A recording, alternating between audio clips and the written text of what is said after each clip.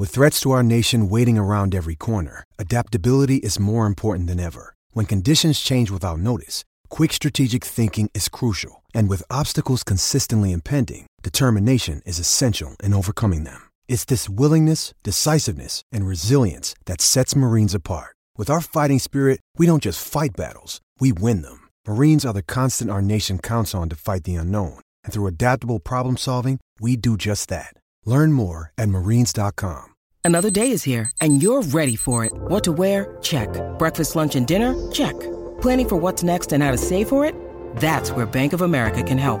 For your financial to-dos, Bank of America has experts ready to help get you closer to your goals. Get started at one of our local financial centers or 24/7 in our mobile banking app. Find a location near you at bankofamerica.com/talktous. What would you like the power to do? Mobile banking requires downloading the app and is only available for select devices. Message and data rates may apply. Bank of America N.A., member FDIC. You're listening to the Sports Scramble Podcast, where four friends serve up a weekly plate of sports with a side of SEC bias. Now, here are your hosts, Chet, Jacob, Wade, and Tyler. Let's go! And as Wade always likes to mention, the intro with the four friends, but it's only two chefs once again in the kitchen, but we still got a full menu of sports on the table. So with Wade and Tyler, Wade, how are you? How was your weekend? It was great. I didn't do a ton in the world of sports. Just kind of kicked back, watched the Braves a little bit. Big event this weekend was the LSU law school graduation. We went to support our friend Michaela, so congratulations to her and all the graduates. And it was always a good time to be back on LSU's campus, a place that we came to love over the years. But didn't get any golf in, and have started to work out a little bit more, so that's always good. But how about yourself? Yeah, been working out as well, trying to go 3 days a week, keep the irons pumping, and also keep the golf strong as well. It's still more the backyard practice. I've been focusing more on my wedge play around the greens because I was a little iffy the last time that we four gentlemen went out to the golf course. But I did have some news pop up. I know that you definitely kept up with this. The Chateau Golf and Country Club had a little bit of a fire and a lot of golf carts as well. Tell us a little bit more about what happened. Yeah, that was absolutely insane. I mean, you and I and Elise were playing video games, and all of a sudden she shrieks and says, "Oh my gosh!" And that's usually not a good sign. And it sure wasn't, because we found out that our wedding venue had a huge fire. And if y'all recall, we got married at the Chateau Golf and Country Club, one of the premier golf venues New Orleans has to offer. So certainly sent a shockwave through the community to hear that kind of venue was on fire. Luckily, it was just a golf cart shed. The venue itself was okay, and the golf course is in really good shape. But I had just saw the Chateau Golf Club on Instagram because the Saints had their annual fundraising tournament at Chateau. So I thought it was really cool that those guys were playing the course that you and I were on not too long ago. But for events to turn into a fire like that, I mean, it was just pretty crazy and surreal that people were literally having their wedding going on during that. But luckily, it seems like the fire was contained and that everybody's safe. So that's what counts. Yeah, we're hoping that it's a safe and rebuilding process. So when I saw it, and I really saw it up and close and personal, I saw a lot of stories on Snapchat, and it was definitely a big fire. It was not, it's some small beauty fire like, oh, we overcooked a steak. It was just a lot of golf carts exploding, and even got to one of the cars I saw. I think it was like a Range Rover. It's not a Range Rover anymore. Just some wheels and some seats. 4 wheels. To it as well. But our thoughts and prayers go to that community surrounding that as well. And to all the graduates as well. It's graduation season. So congratulations on getting your respective degrees, whether that's a master's, bachelor's, or a high school degree, whatever it is. Congratulations. Your hard work has finally paid off. So now we'll transition into the golfing world. We had a big event in the PGA Tour, and that was the PGA Championship at Oak Hill. And it was a very tough course. There was not many golfers that was under par this week, and a lot of guys struggled, especially in the early rounds. And the only thing that struggled was our picks and our parlay. we were like, oh yeah, this is finally going to a little parlay here. It's a plus 1,500 odds, cash out of 900. It sounds so great. And you go to Thursday, you're like, all right, it's going to be starting up. Our picks are going to start out on fire. And nope, not any one of them even makes the cut.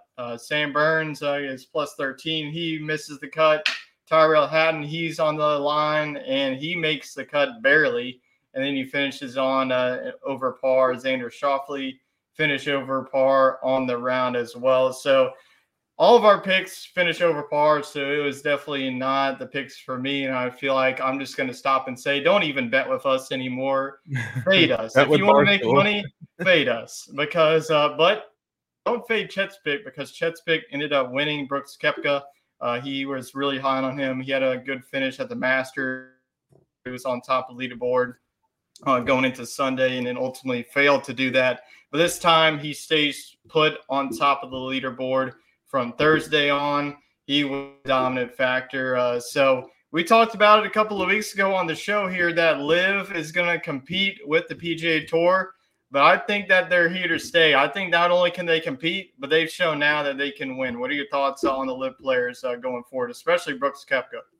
Yeah, I mean, these guys aren't coming out of nowhere. They're guys that were proven in these tournaments for years. And I think the thing that stood out to me is the leagues have been able to operate pretty much independently. Like, I feel like the quality of golf that we're seeing on the PGA Tour is still really good with the guys that are on there. And then I think the LIV events, I haven't watched them as much, but they seem to be competitive. And, you do have some big names on there that consistently win, but you also do have some guys that are coming up on the LIV Tour. It's not all super proven guys. So I think it's just two styles of play. I mean, I kind of look at it like professional soccer or something along those lines where, you have a few epicenters of the sport. It's not just one giant league. It's not like the NFL or the NBA. Like, there's some talent in the Premier League, and then, Bundesliga and Italy and Spain. So I think that's kind of the model you're going to see for golf. And it makes sense because golf is a very global game, has a big European influence. So maybe it'll allow those guys to play internationally more so than not, and then still have some big American tournaments too. Yeah, I definitely think it's a great story for Brooks Koepka. I watch Full Swing, the documentary on it. If you haven't watched it, definitely go check it out already. I'm sure that a lot of people out there have already watched it. But Brooks Koepka's story, he was really dominant in the first couple of years on the PGA Tour, and then he faced with some adversity, a lot of injuries that he had in those past couple of years, and didn't really look the same. He either failed to make the cut or just never was in the running for the top 10. And then he goes to join the LIV, and, he doesn't really win a whole lot of events there. But this year, he has really stepped it up. In the Masters, he finished in the top 5. And then in the PGA Championship, he locks up his third PGA Championship career. But that's one story. But the big story of the weekend was Michael Block, the PGA professional. I mean, this guy is charging hourly rates for golf lessons at his local golf club. And now he's out here playing with Rory McIlroy on the final round of the PGA Championship. And not only does that, if you're watching, not only does it sink a hole in one, he splashes this one. He took some of the grass out. So just an amazing story. Michael Block. Once again, I feel like the story obviously is going to be on the champion. Everyone wants to focus on Brooks Koepka. But I feel like a lot of the narratives are going to be on Michael Block. And already he's going to be in this week's Charles Schwab Challenge. And I saw the Canadian Open is going to want him as well. The RBC Heritage as well has also sent him an invite. So I feel like he's going to be a real fan favorite. He was getting a lot of crowd hype. Even on that hole-in-one, the crowd was going nuts. So definitely a great story as well. And he made $288,000. I think that's going to be more in his hourly rates. And I saw a quote, his wife said, "Babe, you're going to have to start charging up some more prices. Yeah, we want some more of those prices coming in our household." So that's definitely a good story. So what are your thoughts on Michael Block? We haven't even heard of this guy until this weekend. So what a great story this is.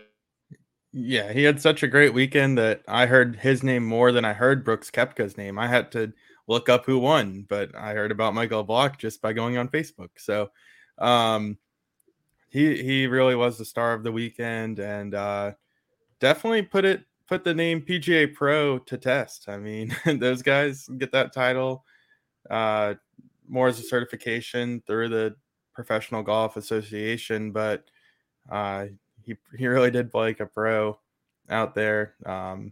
Definitely made the course look a lot easier than some of the guys that we expected to do well. So hats off to him.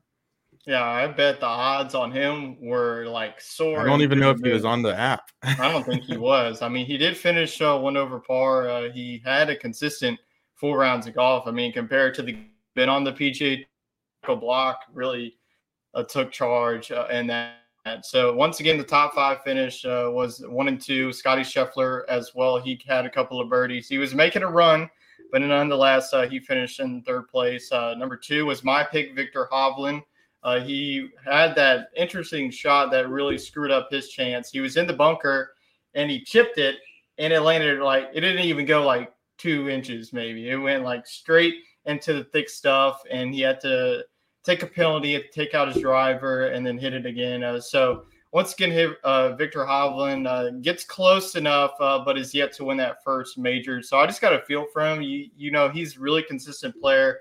But once again, he just can't finish the job done. And then the first place finisher was Brooks Koepka. And Chet was on the show. Our golf talk would be much longer, but we're going to close the book on this. And our golf talk is presented by our friends over at Mahler Bros Golf.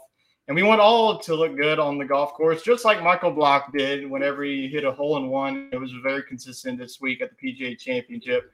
But it often comes at the expense of feeling good. Mahler Bros Golf has polos that look good and feel good. With their lightweight and stretchy material that hugs your body, you will feel cool while looking just as cool. Their polos are guaranteed to make you look better, but it's up to you to golf better. Maybe you should go take some lessons from Mr. Block. On a hot summer day on the golf course, there's no polo that you would rather wear than Mahler Bros Golf signature polos.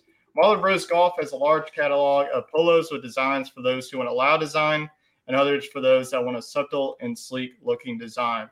They also have fun t-shirts, hats, tumblers, so much more to make your golfing experience better. You can use code BELLYUP, that's all uppercase, at mahlerbros.com. That's MAHLERBROS.com for 15% off. Now we're going to kick it onto the gridiron. I know that a lot of people are going to say, well, it's the off season. Well, the off season is an option for us because we are football 24/7 on the show. I feel like every week we're like a Snapchat streak. We can't go a weekend without football. So we got the NFL. We got just a little bit of 2 news bits here. Jadeveon Clowney, the former Gamecock himself, says he's open to a reunion with the Houston Texans. Now, this was the team that drafted him. Now he's going to be a free agent. He is 30 years old, so he is getting a little bit up there in age in the football world. In the real life world, he's still young. But after spending the last 2 seasons with the Browns, it's looking like Clowney is, he's looking at like, okay, the Houston Texans A+ draft. They got Bryce Young, the quarterback of the future. They got Will Anderson, a menace in the front. So, I mean, Jadeveon Clowney going to the Texans? I don't know, man. I might have to be putting a little bit of money on the Texans not even getting the last place team. I don't know if they're going to win the division. A lot would have to happen. I mean, the Jaguars would pretty much not have to exist, and the Titans would not have to get rid of Derrick Henry. So would this Clowney to the Texans reunion make a lot of sense to you? Yeah, I think it would if Jadeveon Clowney has kind of matured to that point in his career where he wants to come in and teach the next guy how to step up and be a professional ball player. He could be a really good mentor for Will Anderson, but if he's trying to come in and compete for snaps, I don't think it's a great fit. But I take him for his word. Jadeveon Clowney, look, he was one of my favorite players growing up as a kid. You had Patrick Peterson and Tyrann Mathieu, but at the same time, I had Jadeveon Clowney, in Columbia, and I dressed up as him for Halloween one year with dreadlocks and everything. So, of course, I want to see what's best for him. And I think he's still got some gas in the tank. So, honestly, I'd have to do some more research on it, but I would not be surprised to see the Houston Texans get second in the AFC South this year. I mean, all indications are that the Tennessee Titans are kind of in a rebuild at quarterback. They're maybe going to go with Ryan Tannehill for another year and now try to mentor Will Levis instead of Malik Willis, but I just don't see that transition being too great. Derrick Henry, really, really good football player, but he can only do so much. And then in Indianapolis, they're in a rebuild too. They're finally investing in their quarterback of the future. So you're going to see 3 new quarterbacks in that division, and Trevor Lawrence isn't too old himself. So the Jaguars are definitely the leaders in the clubhouse, but I think it's wide open. So if they can bring in veterans like Clowney, who knows? The Texans could make some noise. Yeah, I agree. I mean, this is the Jaguars' division really to run away with. Like you mentioned, the Titans, their offense really hasn't been good since they got rid of A.J. Brown. And Derrick Henry, he's good, but you can't rely on just him getting 40 to 50 carries and ball games because your defense is giving up like 30 points a game. So there needs to be improvement on both sides of the ball there. Ryan Tannehill just isn't the quarterback. I haven't believed in him.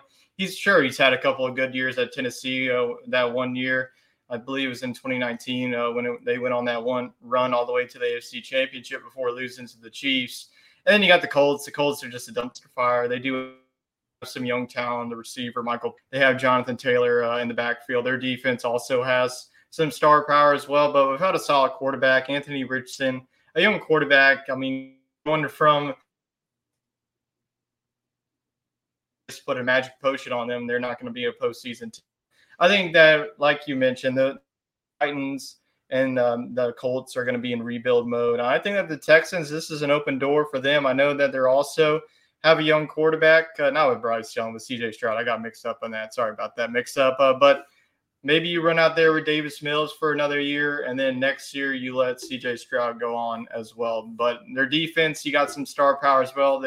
Last year's draft, you took Derek Stingley. He had a good rookie season.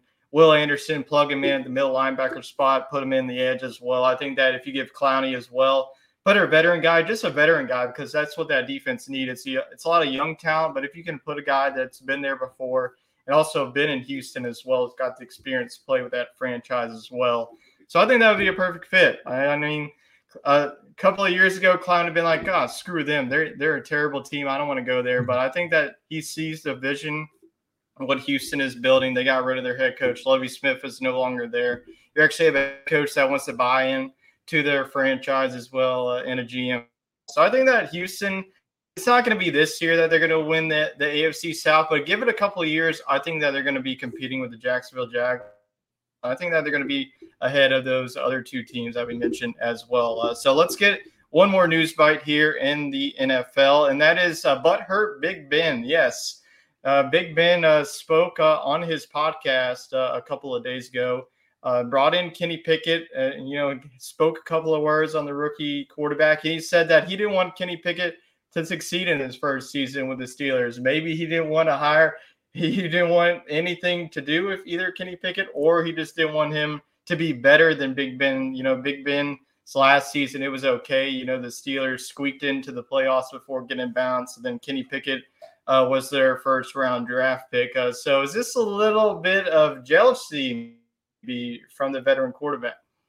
I don't know. Big Ben, man, he obviously comes into the league with some question marks about his character. He's immature. He, gets in trouble legally, and then he kind of falls into this really good groove where he's a really likable guy most of his career. And then he becomes a crotchety old man at the end of his career and right back to being unlikable. So I guess he just couldn't let a good thing end easy. I don't know why, as an ambassador of the Pittsburgh Steelers, as a future member of the Hall of Fame, wearing a Steelers jersey, certainly the team Hall of Fame, why you would not be in the quarterback of the future's court. I think that it was pretty clear that Big Ben went out on his own terms. The Steelers had plenty of opportunities to move on from him. His play declined, but they stuck with him until he was ready to hang it up. And I mean, that's why the replacement is Kenny Pickett, because they would have loved to have drafted somebody else a few years ago when the draft class was a little bit better. So, yeah, I don't know. I just think that that's a little puzzling to me. But what do you expect? It's Ben Roethlisberger. Yeah, it's really nothing to compare. I mean, if you're like you mentioned, if you're an all-time franchise quarterback, you're going to be a Hall of Famer. You would think that he would be supportive of the franchise, but that's just Big Ben. And like the Steelers, maybe they could have waited around another year and got in on the Aaron Rodgers sweepstakes. We'll never know that since Kenny Pickett was their. So they like you said, they had their chances of either getting better prospects. I'm not saying that Kenny Pickett is going to be great Hall of Fame. It's his first year. The offensive line was terrible for the Steelers this year, but they were able to get a couple of key pieces this draft. So you got a guy like Mike Tomlin. He's one of the most consistent head coaches in the NFL. But you're in a loaded division. I mean, other than the Bengals and the Ravens are going to be the top two dogs. I think that the Steelers, whenever you have Kenny Pickett, compare that to Lamar Jackson and Joe Burrow, you're not gonna win. They have a franchise quarterback. Just look at the Chiefs, what they're doing. Look at the Bills with Josh Allen. It's just what the way that the NFL is shaped out to be. So give it a couple of years for Kenny Pickett. But if you're a Big Ben, you got to support your heir apparent. Just don't be butthurt about it. Support your franchise. But whatever, we're going to move on to that. We don't want to get all mopey on the show like Big Ben did on his podcast. But with that, we'll get to our fans' favorite. Who got that dog in him?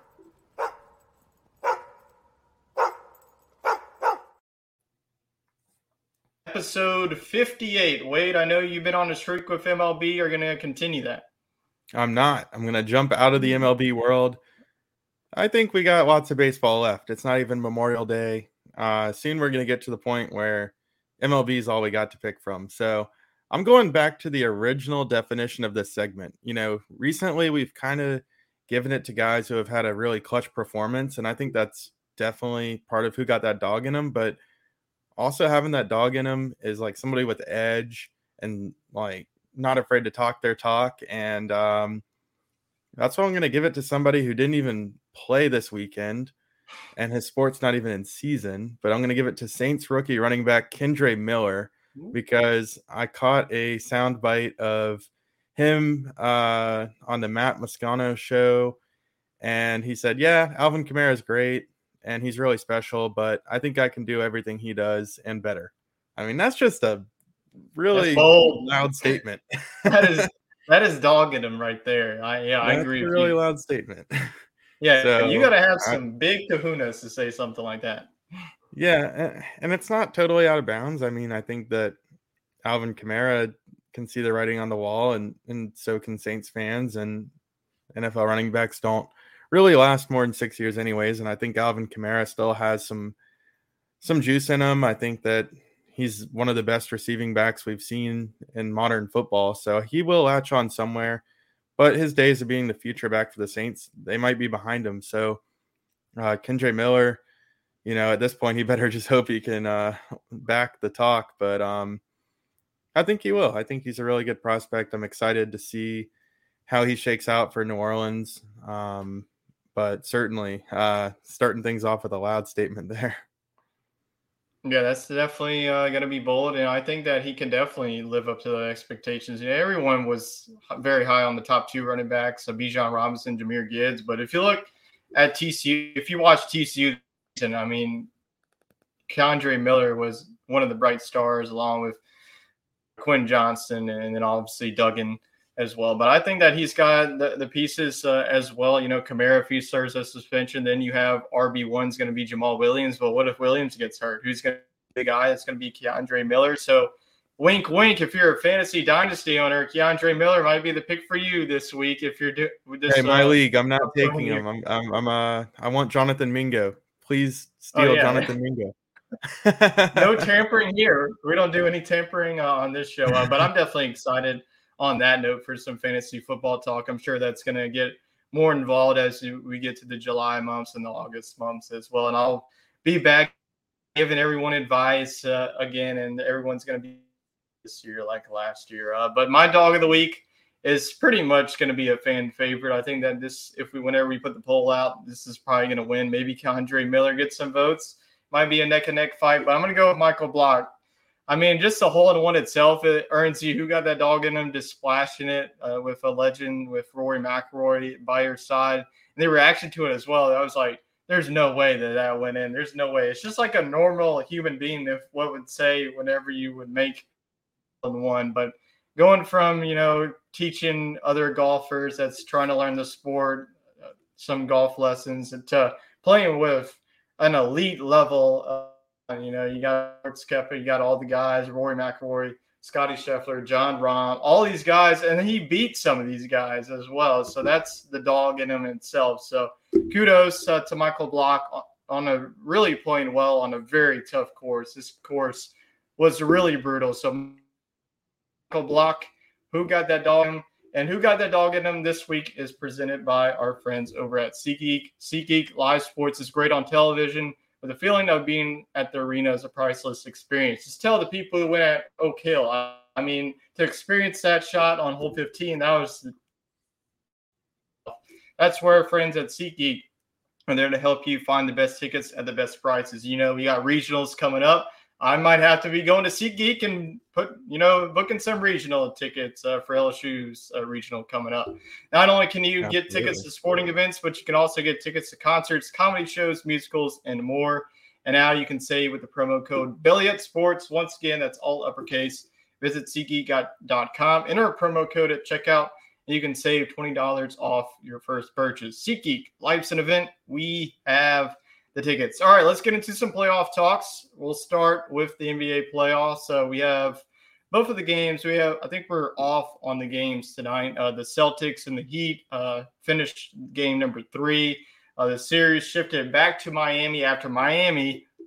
And just silence all the doubters again. They might be the first 8 seed in the NBA history. They're just on a run. Jimmy Butler.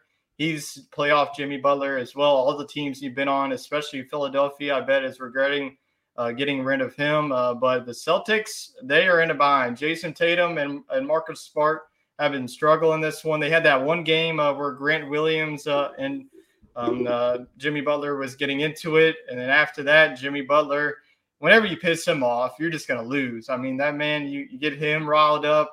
And so the Heat and the Nuggets are both up 3-0 in the series. Wade, you called it. You said that the Nuggets and the Heat were going to make it to the NBA Finals. I'll go ahead and say it. I'm going to be flat out dead wrong. None of these teams that I picked the Lakers, Celtics. You can throw that out the door as well. So it was just not a good week of picks for me, all in all. But the Nuggets and the Heat, do you think that both of these teams will? Yeah. Yeah, I think that the Nuggets, I think they got to unlock. Now the Heat, I don't know. I think that Boston, they're the number 1 seed for a reason. I'm not too cocky about that one. I do think Jimmy Butler's got it in him. I love that it's going back to Miami. I think they could silence and end it like tomorrow. Yeah, they could. But I would say that Boston's going to win 1, maybe 2 games in that series. I wouldn't be surprised to see him bring it all the way to even. So I think that they're just that good. Looking at their resume on the season, I picked the Heat because the Heat were hot at the moment, but I didn't see them getting out to a 3-0 lead. Now the Nuggets, I've been very high on this team all year. I actually have a bet on them on DraftKings because the world was disrespecting them. Like right before the playoffs started, they were like plus 850 to win it all. I feel like they're the 1 seed, but they've gotten like no love from anybody.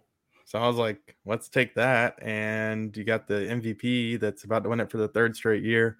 They've looked phenomenal. Jamal Murray has probably been better than Jokic in the playoffs. I mean, he's been really good too. So, LeBron, he might get a win. But I see Denver winning this one, probably 4-1, maybe 4-0. So, and that's big too, because they'll get a little bit of rest before the NBA Finals kick off if Boston's able to keep pushing the other series out. So ultimately, I feel more confident about Denver. But if Miami does make it to the Finals, I mean, there's no reason why this team couldn't win it.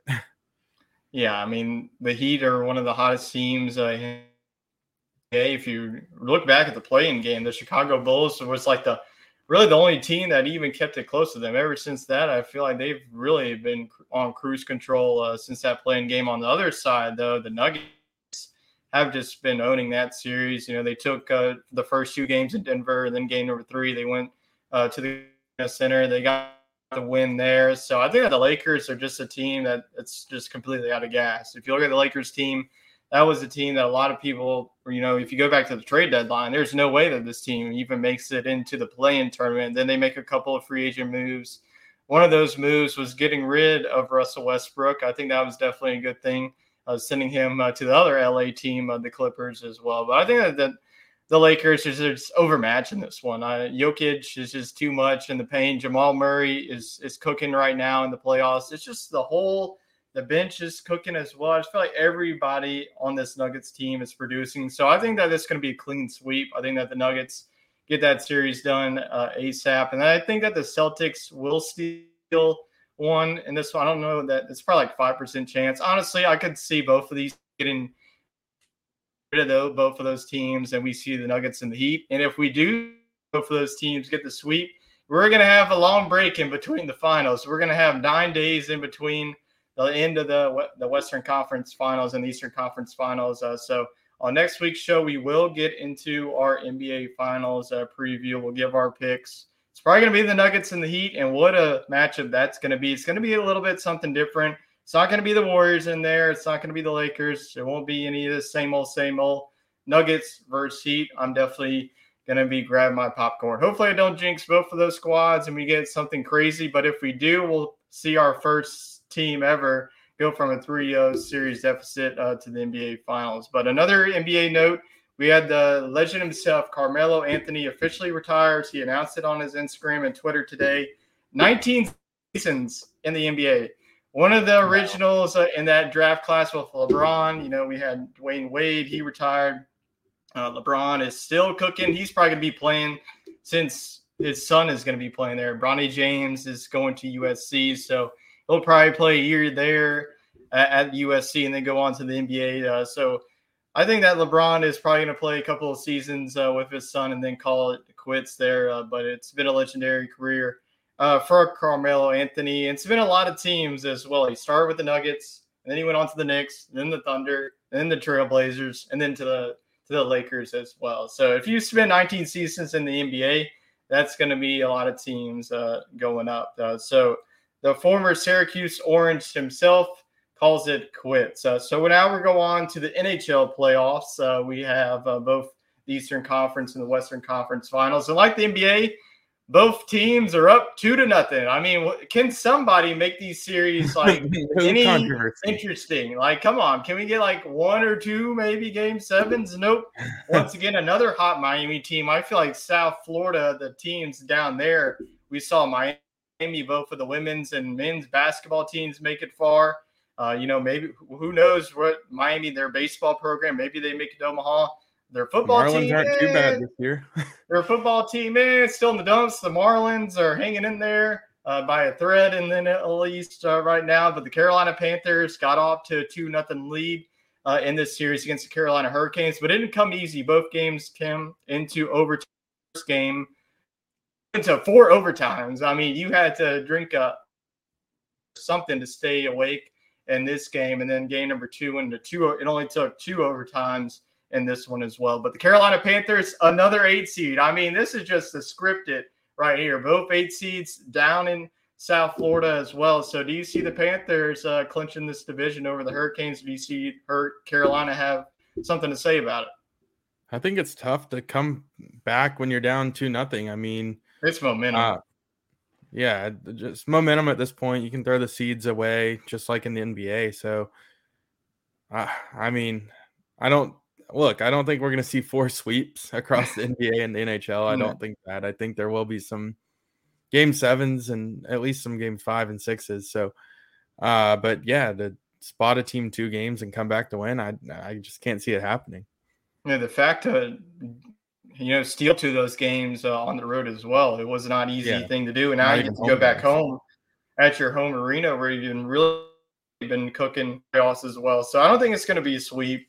I think it's going to be at least 5 or 6 games. Carolina will probably steal one of these games coming up as well. We actually have a game tonight. Game 3 is happening tonight. So whenever this show comes out here on Wednesday, that we will know either the Carolina is in full force with a 3-0 lead, or the Hurricanes have a 2-1 lead, and all of a sudden, okay, we got one. If we can steal another, and then it's 2-2, we're going back. The series is definitely not over, but if you get the 3-0, then you can pretty much lock it in as well. Then you have the Golden Knights. They're leading the series over in the West, over the series over the Dallas Stars. I know you're familiar with this team. You went to a couple of games yourself as well. Enjoyed your time. My only NHL experience is the Dallas Stars. So hey, at least you went there as well. But that game number 3 will be tomorrow as well. So give me your thoughts as well. Who takes this series, the Stars or the Knights? Well, I think Dallas has been one of the more consistent franchises here in the last 5 or 6 years. So I think experience is on their side, but let's not forget this Las Vegas team, you know, inaugural team with an expansion draft roster, made it all the way to the finals. And I think they got swept or got beat like in 5 games or something in the finals when that happened. So, I think that the guys that are left from that roster really want to get back to that pinnacle and maybe have a chance to win an NHL championship, because these guys were kind of cast away from other teams. And, so I think there's a lot of motivation there, and to already be up 2-0 says a lot. I think they're hot. So I think across the board, NBA, NHL, I think everybody that's up right now is going to hold on. All these teams are too good to, win 4 games against in a row or something. So I think we'll see some games 5 and game 6, but I don't think you can erase a 2-0 or a 3-0 deficit at this point. Yeah, especially this late in the postseason. Like I mentioned, once you get this far, it's all about momentum, who's playing hot at the right time. You don't have to be the greatest team like everybody's portraying. We saw 2 8 seeds with the Panthers and the Heat, but I think that the Golden Knights will take this one as well. I'm always rooting for the expansion teams. I was hoping that the Seattle Kraken would make a little bit were really good this year. Yeah, they got knocked out by the Stars in Game 7, but I think that the Golden Knights will finish this off, and we'll get a really good series between the Panthers and the Golden Knights. And those are 2 teams that really haven't won it. The Golden Knights haven't won it ever in their franchise history. I think that's been a very long time since the Panthers have been close to hoisting that Stanley Cup trophy. So I think it's going to be all 4 good series between the NBA and NHL.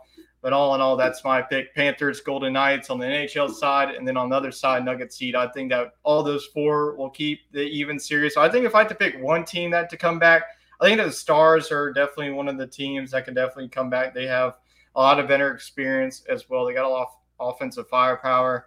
So I think that if I had to pick one team to come back from either 3-0, 2-0 deficit, it would be the Stars. But I don't think it's going to be any of these teams. I think that whoever's leading right now is going to finish it up. And if they go 3-0 tomorrow in game number 3, it's all she wrote. No team has really ever come back from a 3-0. 3-1, yes, but a 3-0 is definitely hard to do nowadays with momentum on your side. So the playoffs, we'll know who's both in the Stanley Cup Finals and also the NBA Finals next week. So we'll have a lot of championship preview coming up on next week's show. So definitely stay tuned for that, and we'll definitely make our picks as well. We'll have hopefully our hockey expert Jacob coming back on the show to give a lot of analysis on who is going to take home the trophy. So now let's go shift back to a little bit of SEC Talk flair. It's the 2 of us. We're the 2 co-hosts of SEC Talk. Of course, we're going to finish off with a lot of SEC baseball. We're now almost in the month of May. We're in the month of May. We're almost to Memorial Day. We know what that means. It's Selection Monday. It's like Christmas morning to me, honestly. I love whenever the selection shows come out. I don't care if it's March Madness. I don't care if it's college football playoff selection show. I love selection specialists, seeing all, the mid-major programs, whoever won their conference tournaments as well. But we do have some notes on that. Congratulations to Penn. They have won the Ivy League tournament. And also to Army, they won their 5th straight Patriot League tournament as well. So we'll see both of those teams in the regional paired up, probably with one of the powerhouses as well. But I think that both of those schools could definitely give a headache to whoever There you go. So let's get into the SEC. We'll dive into the SEC tournament here in a little bit. But, we have Bayou Bengal Bites. We're an LSU bias show. Let's get into the LSU Tigers. We talked about them for the past couple of months. That was a team that started off the season hot, and then they got into a lull. They dropped the series to Auburn. Then they dropped the series to Mississippi State last week.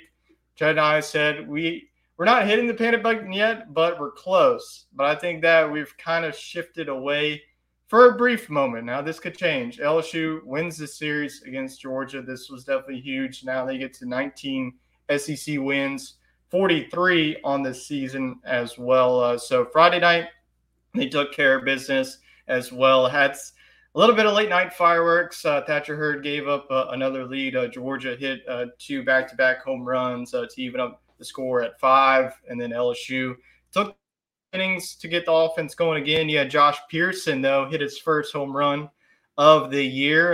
Definitely saving the time for that, 7-5. And then you get another home run, Jordan Thompson, to put you up 8-5. And then Thatcher Hurd again closed the door as well. And then on Saturday, the offense got going again. A lot of home runs this week, and I think that was either 10 or 11 home runs this weekend. And then Georgia, in game number 3, their offense got going, had a couple of home runs for their guys. So overall, what did you see in this as well? You saw Paul Skeens be dominant again. You saw Ty Floyd. He gave up that first and he gave up a 2-run home run, but after that, he was really dominant as well. So you got to like what you're seeing from your 2 starters. I think that the bullpen outside of Christian Little and probably a couple of other guys look pretty good this weekend. Yeah, I think you're starting to see the Sunday staff, let's call them, round into form, because at this point, let's accept it. It's not one guy. It's going to have to be like 3 or 4. But that's okay. I think that maybe as an opener, a guy like Javen Coleman could be that guy. I keep waiting for Blake Money to put it together, but he's just not. And I don't think you can count on him down the stretch. So I think Coleman and Guidry give you your best shot as an opener. I like Guidry a little bit more out of the bullpen than I do Coleman. I still like the idea of maybe toying with Riley Cooper as an opener. I think that he's kind of a guy that we hardly saw him this week. Yeah, I just think he's got some good stuff. I just think it takes him a while to get going, and so kind of putting him in a high leverage spot out of the bullpen sometimes isn't the best for him. So I wouldn't mind seeing him get thrown out there actually on Wednesday to go and start the SEC tournament and just see what he can do. So I think that they took care of business. I would have liked to seen a sweep, and I think winning the SEC regular season would have been great, but ultimately everything that you got going from this point forward means so much more.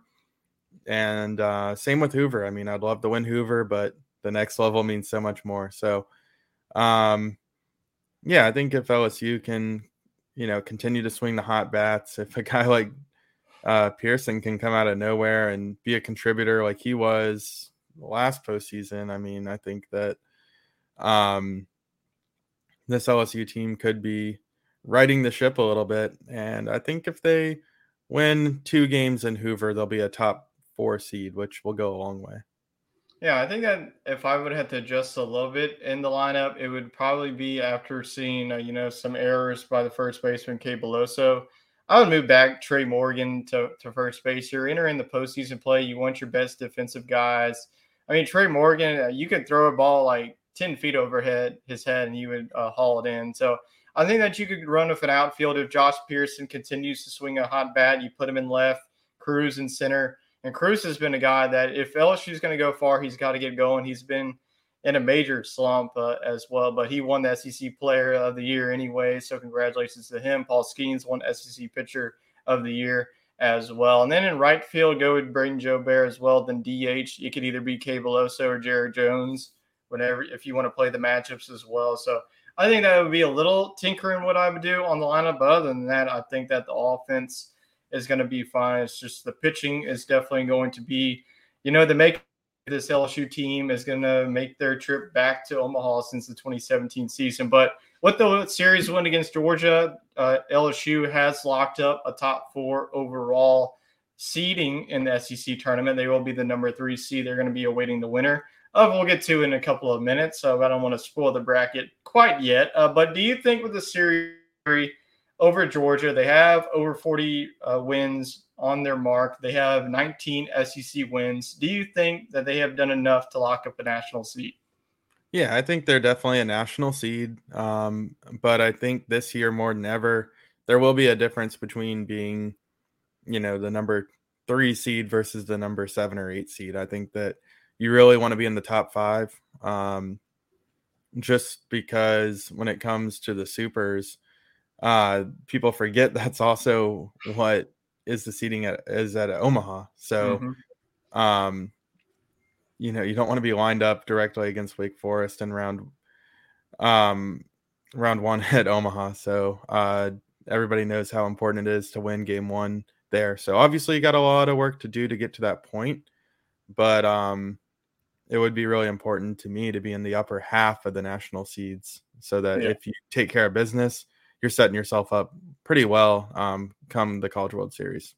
Yeah, you definitely make a good point, because if you're a top 4 seed, then you're guaranteed now to have, if you make it to Omaha, let's say, the game number 1, you will now be the home team. That's definitely big. If you're down, let's say like 4-3, we've seen teams, Mississippi State a couple of years ago when they were down to Virginia, they got one swing from Tanner Allen, and they were all the way, made it to the national championship. That's really sparked their national championship run. So I think that's big. If you lock up a top 4 national seed, not only do you get to host, the regionals and the super regionals, it's also big, but in big picture, if you make it all the way to Omaha, get game 1, you get the home field advantage. Not really the home field advantage, but you are the home team as well. At second.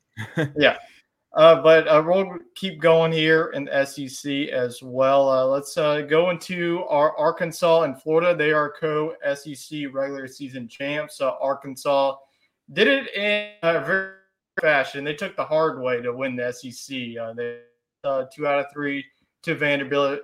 They really dominated in game number 1. In game number 2, though, you're thinking, okay, Arkansas is up 8-2 going into the bottom of the 6th. They locked it up. You can call them SEC champs. But Vanderbilt was like, not so fast. We are coming back and score 8 on you. It's bullpen problems are happening across the country. It's not just LSU nowadays. But Arkansas, nonetheless, with the series loss to Vanderbilt, they did enough. They got to 21 wins. I think it's around that mark. They won the SEC along with Florida. Florida took a really big series on the road at Kentucky. Kentucky is one of those teams who are going to be vying for that national seeding. I think they probably need a couple of more if they want to get to the top 8 seed. The top 8 is definitely going to be a piece that's going to be we're going to be looking for in the SEC tournament and all the tournaments around college baseball. But I have a little bit of questions of the week. Chet started this segment, so I'm going to continue this segment this week with 2 questions. So my first question is about the 2 Alabama schools. Can Auburn and Alabama play their way into hosting a regional? I think Auburn definitely has a resume, especially with the series win over the national seed and LSU. And I think who'd they take down before LSU? Did they took down South Carolina, right? Yeah, that's correct. South Carolina is not looking as good of a win anymore, but at the time that was a really good team. So I don't think you can discount it. So I think the resume is there for Auburn. I can't recall how they did against Florida or Auburn if they played them. Florida or Tennessee if Auburn played them. So I think that they're going to be really close to that 40 win mark. If I recall, I think they're at like 37 or something. So that should put them in the top 16 discussion. Alabama, I don't think they'll quite get there, but let's just say this team did a really good job to kind of recoup. And this team could have gone one of 2 directions. They could have been, just falling off the face of the earth and missed the SEC tournament, heck, even. And so for them to make a statement with the win over Vanderbilt, and then immediately after the coach got fired, and then to continue to play well since then, really good storyline there.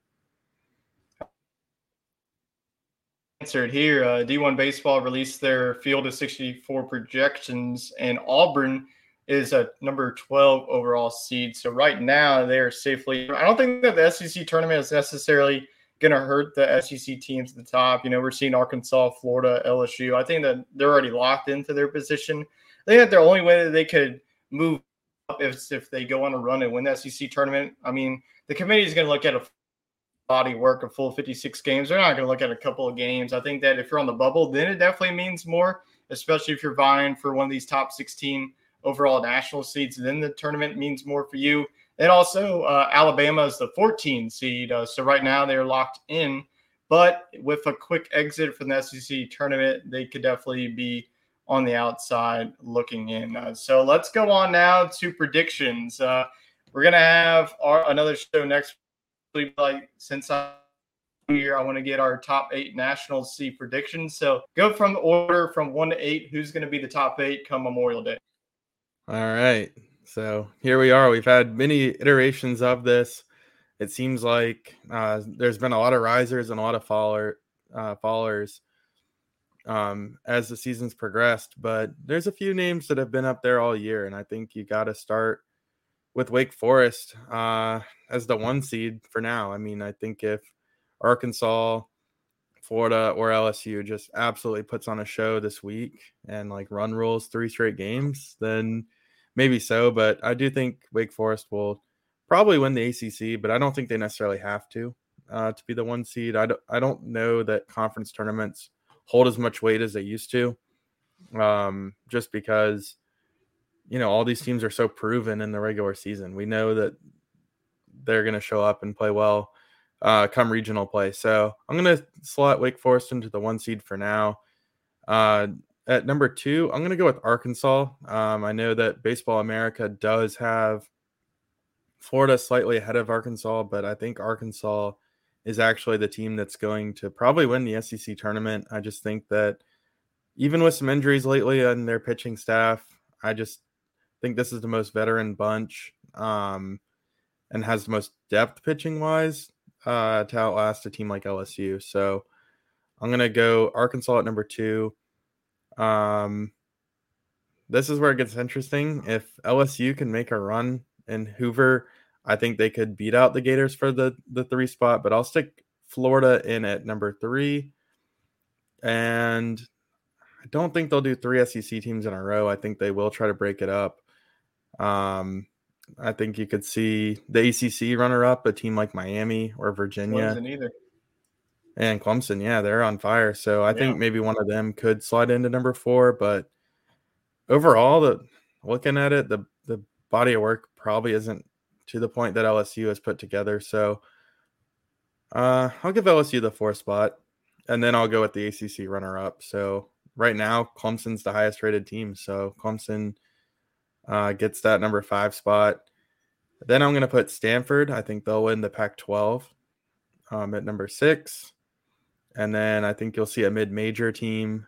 Right now, Coastal Carolina is the highest-rated mid-major team with East Carolina right on their tail. So if either one of them falters and doesn't win their conference, I think that they'll fall out of the national seed spot. But for now, we'll put Coastal Carolina in at number 7. And then at number 8, oh man, I want to give it to Vanderbilt and give the SEC 4 of these, but they could be slightly on the outside looking in. Then again, going 3 teams out of the ACC doesn't seem too fair either. But I don't know. Let's give the Big 12 some love. That's a good baseball conference. You got Oklahoma State, Texas, and West Virginia all vying for the championship. Yeah, they share that title. Yeah, so that's going to be tight. Oklahoma State seems to be the hot team right now. I actually watched them after LSU played on Thursday, and they won 18-1 over Oklahoma. So they seem to be swinging the bats hot. We saw it last year. Oklahoma State can really hit when the time counts. So I'm going to slide them in at the 8 seed, but I know that was a lot. So let's run through it again. That's number 1 seed, Wake Forest. Number 2, Arkansas. Number 3, Florida. Number 4, LSU. Number 5, Stanford. Number 6, Clemson. number 7, Coastal Carolina, and number 8, Oklahoma State. I pretty much have the same teams. Outside, I have Vanderbilt taking number 8. I don't think that I didn't have Vanderbilt in the top 8, but after getting back on track, after getting swept by Tennessee, looking a little bit rusty. I mean, that game number 2 just changed the momentum in the season, I think, for Vanderbilt. If they didn't come back for that one, I think that they would be out of the national seed race, the top 8 national seed. They would still be a top 16 seed, but you definitely want to get a top 8 seed so you can host in both of the regional and the super regional as well. So I think that I agree with your list as well. I think that Coastal Carolina isn't getting a lot of love. I think that the Sun Belt is really a power conference as well. You've seen Southern Miss as well. Their top 16 team. Louisiana has been consistent as well. So I think that winning the Sun Belt is like one of the best mid-major conferences in all of college baseball. So I think that Coastal Carolina needs a little bit of love as well. But D1 baseball, let's look, the SEC teams. You have Vanderbilt at 7. They're the 7 national seed. You've seen Kentucky. They're right now the number 9 overall national seed. And then all the others, as far as LSU's, they're the 4th seed. And then you had 3 being Arkansas, but they're paired up with Alabama Regional, so that would be interesting. You have all SEC Super. But let's focus on the LSU Baton Rouge Regional for a brief moment. Then we'll close the show out with the SEC tournament. So right now, D1 Baseball. I know that you love our content, but D1 Baseball's got some of the best content for all college baseball, so definitely go check those guys out as well. So the Baton Rouge Regional right now, if it were to finish up, now this is going to change. There's still a lot of baseball left to be played. So LSU would be the 1 seed. They would face the Southland Conference champions, Nichols.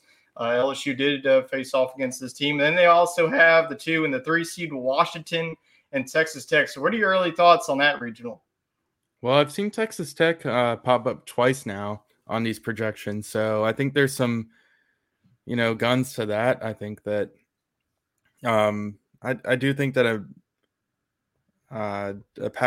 a Big 12 team will probably end up in this region just based off of geography, because they're not going to want to double up on, an SEC team or something, but they are going to try to find a bordering state. So that leaves a lot of the – yeah, I mean, you could see Southern Miss as a 2 seed and then a Power 5 team that sneaks in like Texas Tech in this example. So I think that's kind of a worst case scenario to have to face a team like that as a 3. I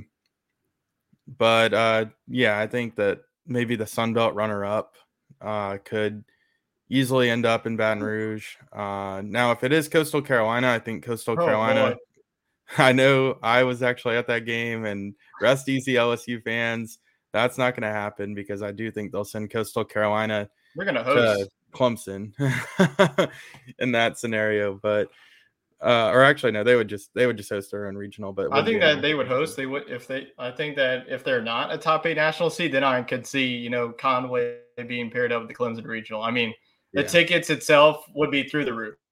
Yeah, I definitely got ahead of myself there. They would still host. So rest easy, LSU. Yeah, I definitely don't want to see that. No. A team like Southern Miss, I think, is it Troy that's having a really good year out of the Sun Belt as well? I don't think they are. Okay. I think that Troy's in the middle of the pack. I think it's either going to be Southern Miss. I definitely think that Southern Miss could play their way into hosting potential if they make a deep run. I think that Coastal is a lock. I think they're going to be a top 16 seed. The only way if Coastal goes to LSU, then they would have to be paired up with the Supers. And speaking of that, in this projection, the Stillwater Regional, the 13 seed Oklahoma State. And Oklahoma State's got a lot of powerhouse in this town. I don't know if Oklahoma State would be a safe in this one. They have Roberts, who's a dangerous 4 seed. And then not only you have that, you have a number 3 seed, Grand Canyon. If you remember, that was a team beat Tennessee early in the season, and that's really been – if you go back to last year, I'm pretty sure Grand Canyon was literally in the same region last year. I think they played in the I thought they played in like the Stanford region last year or something. I might be wrong. I just remember them being on the side of somebody. Oh, they're definitely a sneaky mid-major team. That's for sure. And it doesn't stop there. You have 2 seed Oregon State. So if that lined up, would Oklahoma State even come out of that? And how would you like LSU's chances paired up with Oklahoma State's regional? I see a lot of offense there, especially Yeah, if that Oklahoma is State not does good. prevail. So I don't think the style of play matches quite up with LSU. I do think the Big 12, typically the pitching's not to the same standard as the SEC, so that might be the one thing LSU has going for it. But whoever LSU plays, I mean, they're just going to have to out-hit because the Yeah. pitching, it's going to be good to get you 2 games. But, if LSU were to fall into a Game spot where they 3, needed then a it's third who win, knows? who knows? Yeah, That's all I'm right there with you. I So ask. I personally would like to avoid that matchup. Honestly, I think the best pairing for LSU would actually be one of the SEC opponents. Maybe give us a shot against Auburn or Alabama. I know that we lost to Auburn, but I think that just the familiarity there. I think that LSU could game plan that well. Kentucky, if they slip up at Hoover and slide down a few spots, ultimately I don't think they'll finish as the 9 seed. So I Yeah. think that would be a good matchup as well. And then you got Tennessee lingering out there. They could still They find a way could to snag host. a top 16. They could escape as a 2 seed somewhere. So Whew, that would be. uh, who knows? So I Yeah, think that Tennessee right now, looking at this, I know that we're spending a lot of time, but this is going to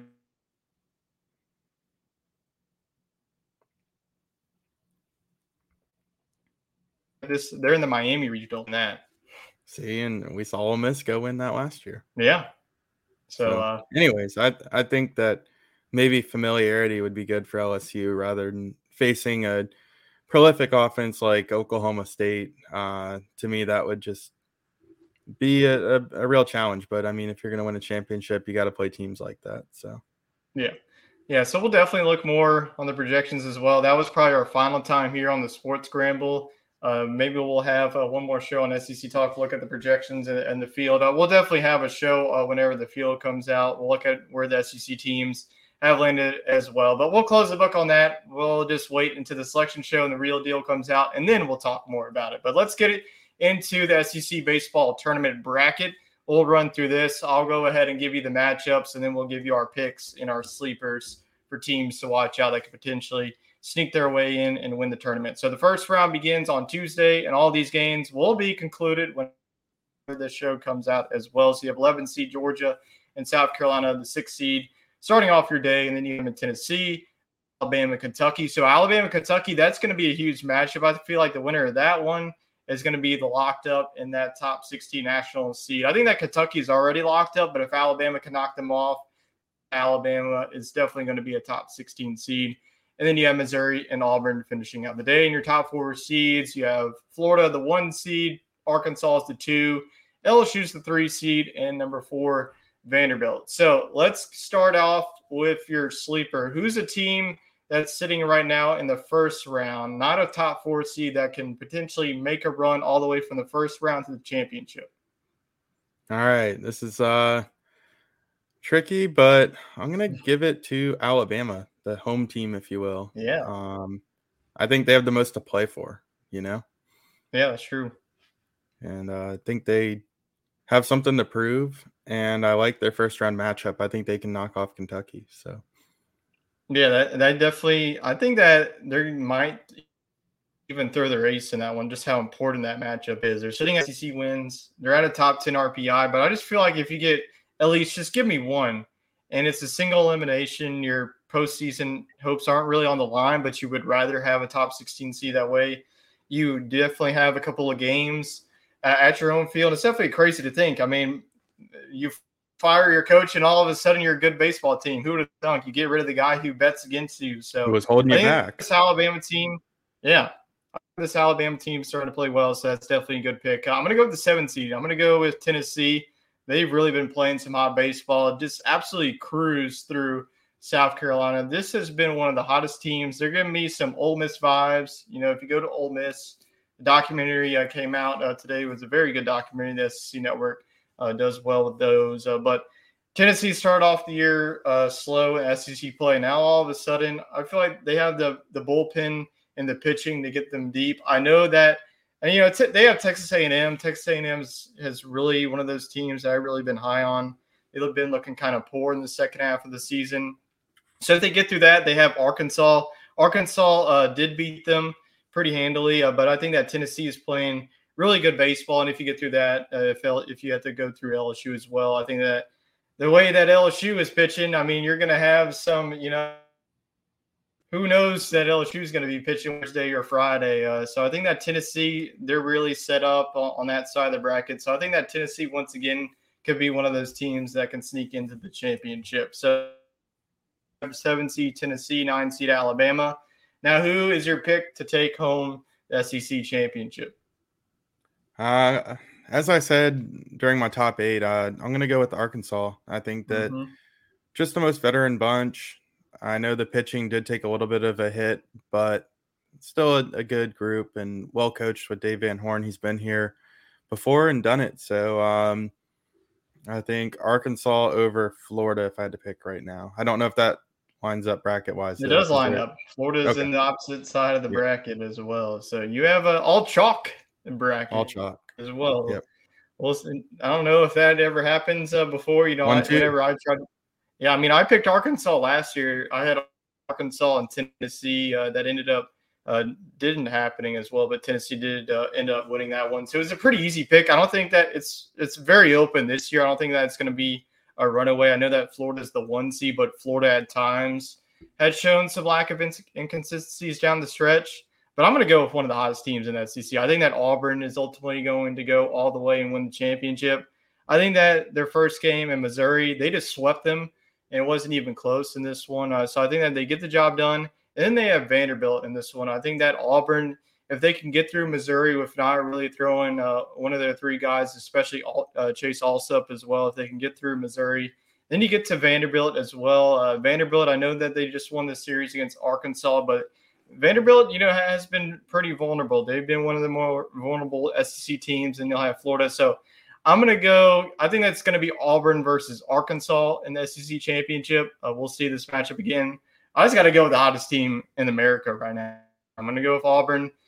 They've been on an 8-game win streak, so I'm going to roll with War Damn Eagle to win the SEC championship. So that's going to conclude episode 58 of Sports Scramble. Wade, thanks again for joining me on this week's show. We're definitely going to be tuned in to the SEC baseball tournament. I'm assuming we're definitely going to have a lot of high hopes and make more picks whenever we learn the full field of the NCAA, definitely the regionals and the super regionals as well. So hope everyone enjoys the rest of your week, and we will see you back here next time on the Sports Scramble podcast. Have a good week.